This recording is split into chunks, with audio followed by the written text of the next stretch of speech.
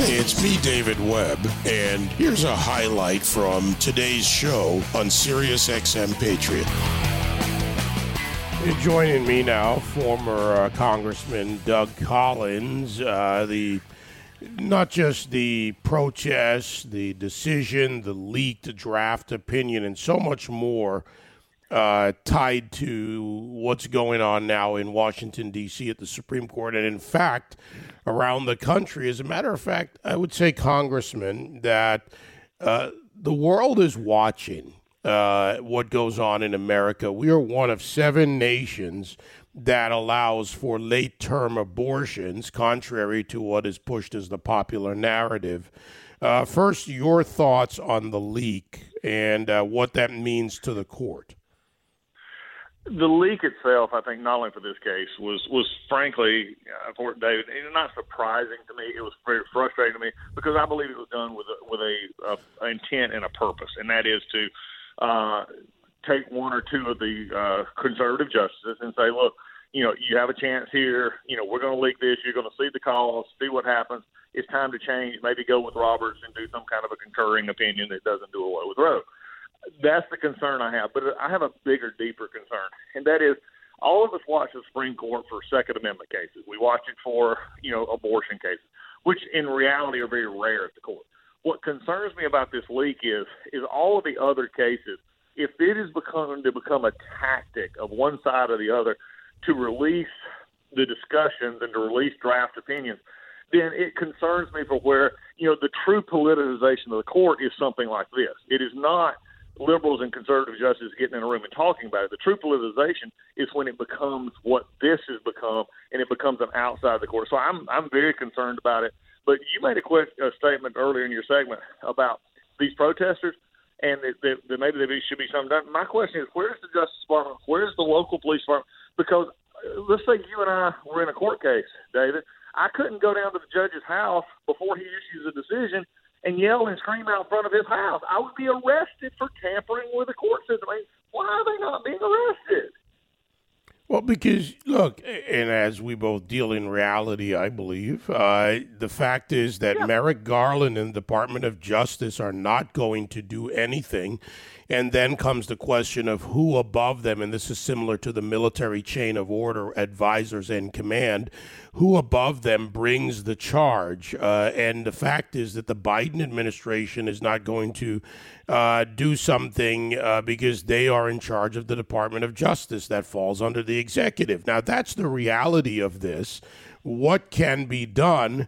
I see a couple of paths here that concern me. Like you, I'm concerned about this politicization of the court. Actually, I think it's a much bigger problem than most have said, because what happens when it goes in either direction? The sacrosanct nature of the court is the ability to publish opinion, circulate the opinion, and then come out with the decision as they have done until this moment. I think that is a success by the left because they have now, in a sense, penetrated that veil with the court and left it open for further destruction. They want to see the court weaker because that is something that has been against them for so many decades.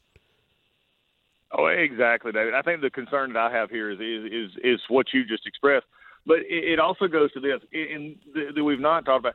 Yes, Judge Roberts has said they're doing an investigation. The marshal of the Supreme Court is going to look into it, and but I mean, really, we're a week and a half out now. There's only so many work in that building. Okay, there's only so many who have access to an actual draft opinion. It probably in reality, you're looking at, especially one of that level, you're looking at less than 25 people. And you're telling me, take out the 9 justices, because I don't think any one of them actually did it themselves. So now you're down to, for 16, 17 people, maybe a little bit more. And if they're allowed to get away with this is the bigger concern. It's not that it's done once, but now if they're allowed to get away with it with no retribution for it, then exactly what you just talked about is going to be the biggest issue. Because now if I just don't like something and I want to put pressure on it, especially if the 5 don't hold.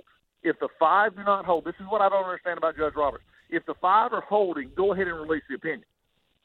But if there's a possibility this changes can you imagine, David, when that opinion is actually released, what we'll see on the left is compared to what we're going to see on the right as well?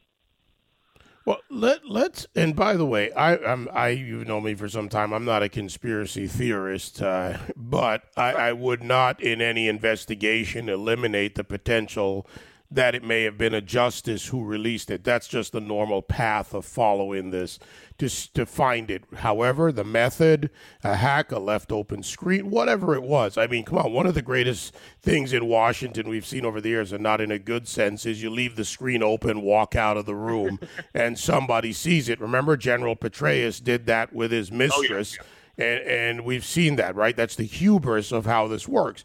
And because we have an FBI that's capable, whether willing or ordered otherwise, they can actually track every computer in that building to find where those files were at what time, how the files were sent, by doing a search string simply for the document itself, and they have full text of the document. So we know how this works, or at least I certainly do, because I've run IT systems for the government. I understand how that part works. Now, let's go to the other issues. A part of this is how the public discussion is carrying out, and there is I don't know if I want to call it a mistake or maybe just not enough complete context in the discussion, because even based on the leaked draft opinion, which, by the way, can change, it actually can be changed. Oh, yeah. There are two questions before the court. There is a plurality issue. You mentioned Roberts, for example, and that could be a key point in this, who did or did not raise their hand when the initial votes were cast. It's not as if they had to be written down. They could have just said, how does everybody feel about it? And they went, I'll go this way, I'll go this way, I'll go this way. So the plurality issue here could uphold the Mississippi case, but on the other hand, could also uphold abortion. And with Roe v. Wade, is that part of the decision? So when you look at all of this, how, are we examining this carefully and properly enough in the discussion, no matter which side somebody comes from? I don't think so. And I think you're right in that request. I think it is interesting, though, after they had went into the huddle, to actually have the five, though, that we do see are named in this opinion, there had to be some at least concurrence that, yes, at this point I settle into this opinion. Doesn't mean they can't change it, but it does mean that there was at least I'm agreeing with this point. Now, the section, though, that you really have to understand, and I think this is where both sides have got it wrong. You've heard the hyperbole. What I think of the left, not just that, Roe is dead and abortion is going to be, forever going back to 1973. And even Bill Maher the other night, just trashed that idea. But we're not going back to 1973. You're going back to where Ruth Bader Ginsburg, I think after 20 years of contemplation, said, we may have made a mistake by taking this out of the state legislatures and putting it in the courts because it's made it such a divisive issue, although she was part of getting it into the courts in Roe v. Wade and the Griswold case and others. But then on the right as well, you have this idea that, all of a sudden all abortions are going to be illegal. That's just not true.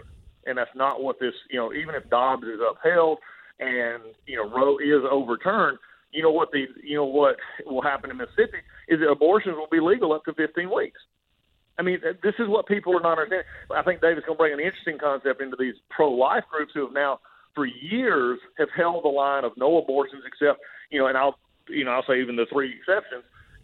What are they going to do now? Are they going to now go back to their state legislation and say this is what needs to happen? Or are they going to say, well, we like being where we're at, we're going to do that? But on the left, you got the other problem. The left is now taking it to the extreme of saying anything dealing with privacy is now up in the air, from gay marriage to, whatever else they want to throw there. And again, that's wrong too. That's a wrong reading of this report. But they are driving that. I mean, the tweet by Lori Lightfoot that they're coming for us next is part of this. And it is, what's the word, a wrongly held discussion. And I'm going to look, the left is going to do what they're going to do. The hyperbole, the Molotov cocktail through the window, the riots. This is not new for them. You know, they're not putting up fences around the Supreme Court because they're afraid of pro-lifers storming the court and taking the judges on. That's just not what they're putting the fences up for. But on I would say on the right side, or I will say this, I will say on the constitutional side, often more obviously on the right, that's just the history and the facts, and more on the conservative side of this, we need to have the discussion and force it as much as we can in better context. Very little has been said about plurality, the possibility of a split. Very little has been discussed the way you even just laid out, that this is about a point in time, 15 weeks. And if we do a better job, not for the screaming, shouting mobs at the courthouse or at the justices' homes or Lori Lightfoot, but we've got to speak to Americans on this issue. And we need to do a better job of that. I agree. And, well, look, the thing that over the years has transgressed to where, you know, even though the left is now throwing out every statistic in the world for why abortion is wanted by Americans, which, again, the numbers are skewed, it was the fact that over time you saw the advent of better science, you know, ultrasounds, the things that again attack the very heart of the underlying of what that a baby is a baby. Okay, and then when you also look at these other arguments, is this where the court's going to lead? The concern, though, David, is those have been taken off the table by this leak, because now any concern, any conversation that you and I might have or educate that, hey, that this was in February, and in March they had another meeting, Roberts and I'm just going to use a name, you know, Gorsuch or somebody got together and said, you know, hey, we're not a fan of this trimester naming system, but what if we did this? But the problem is with that opinion out there, now you have the left been able to make a sharp divide, the right being able to say, okay, this is what we always wanted, and now you come to the conclusion that whatever comes out is going to be, going back to the words that we both have used earlier, the politicization is, and this is what concerns me. If this is the decision and 5 are okay with it, publish the decision. Because anything moved to left or right, depending on your ideological spectrum here, is going to be viewed as an ideologically, politically driven court. And that is something that I think that the left has been dying to have, because then they can delegitimize anything that they don't like coming out of this court. Where does this, and I know we're doing a little bit of projecting now, but even including and outside of this case, where does this go next? And that's a question that's, you know, not answerable, but in a sense, one that we should be concerned about. We have seen, and I'm going to go broader on this, and you're someone who's been on the House Judiciary Committee, so you understand, I think, better than many others, and I know you do, we've talked about it, the Article III court system in this country. Right. We've seen an undermining of the Article III courts. We've seen the Soros, quiet overall of the court system, come into full display lately with Alvin Bragg in New York, with Kim Gardner, Kim Foxx, with Gascon in L.A. We've seen an attempt to undermine the courts actually be successful in many cases. And then you add to that what I would call the worst of the American Bar Association and the lawyers and the organizations working together. Now you go to the Supreme Court. I see a bigger picture here. A bigger picture is the undermining and the trust, just like they undermined the trust in the election system to great success, not fully, but to great success. Now you undermine the judicial system, one of our key foundations in this country. And to me, you know, this is a bigger danger, and I think we're paying a little too much attention to what's in front of us and not seeing the forest through the trees. No, David, I agree. Remember, we've now, if you take it from a conservative perspective, okay, and from looking at it from judiciary, the Article III courts, you look at it, the greatest success that liberalism in many ways has in the last, you know, for many ways was really through the court system. That's why they always, especially the Supreme Court was always viewed with more focus, I felt like, more from the left than it was the right, because this was where if they couldn't get a more liberal idea through a legislative body, they were taking the tact of, well, we can sue and we'll get it through the courts. You've now, through Donald Trump, putting 3 conservative justices on the court, which added up to 6. I'll say 5.5, because it only depends on the issue with Roberts from a truer conservative perspective. They now know that is that outlet is closed to them for at least the foreseeable future. So I think as you look down the line here, what they've now done is they've turned it to the lower courts.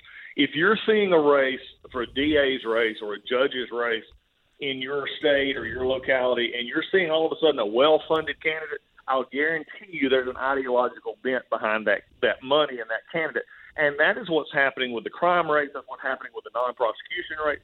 So it's really beyond the Supreme Court, David. Maybe this is a little bit different way than you were taking it, but I see what you're saying, but it's beyond even the Supreme Court. It's down to these local areas where actually things are happening, and this is where liberals are able to – the liberal judicial philosophy and prosecutorial philosophy is actually affecting us day to day. Look, we're headed down the same path of thinking. I want to expand on that, and I hope you have a couple more minutes, because this discussion needs to be had. We need to open people's eyes. You talk about that. We have the appellate courts.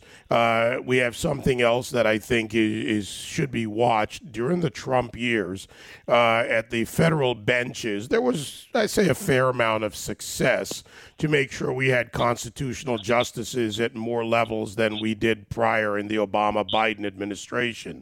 And here we are again with a Biden in office, an executive that is capable of having playing their role in affecting these benches. So, our courts, our judicial structure, including those new and incoming judges in the system as it is important to this. That's the long-term strategy to change it. And I think that, combined with the ability to, as any president does, to change a certain amount of federal judges or all, Clinton's done it. If they combine these actions, they could pervert the system for some time. Yeah, well, exactly. And I think that's – and again, though, it's going in that underlying, again, which the left is much, shown themselves to be much better at over time, and that is organizing in areas where people are not looking, combining it with other aspects of a moving, fluid society, and then, placing that ring of ideological division into communities and into the not only the legislative process, but the judicial process as well.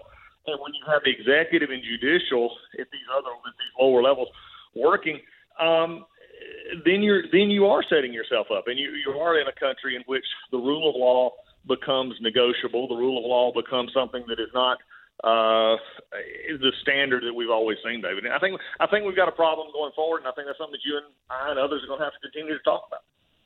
Well, we certainly will. I certainly appreciate you joining me. It's been a while, long overdue, but I hope people are listening and thinking far beyond the immediacy. Not that it's not important with what's going on right now before the court and about the court, but look beyond to the long-term approach to perverting our foundational structures in this country.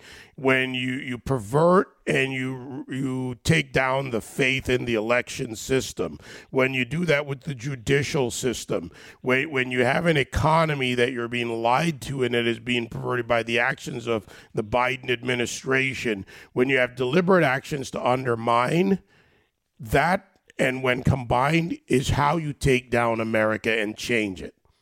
Exactly right. And I think that the left is understood that for a long time. The right has got to understand a long-term perspective.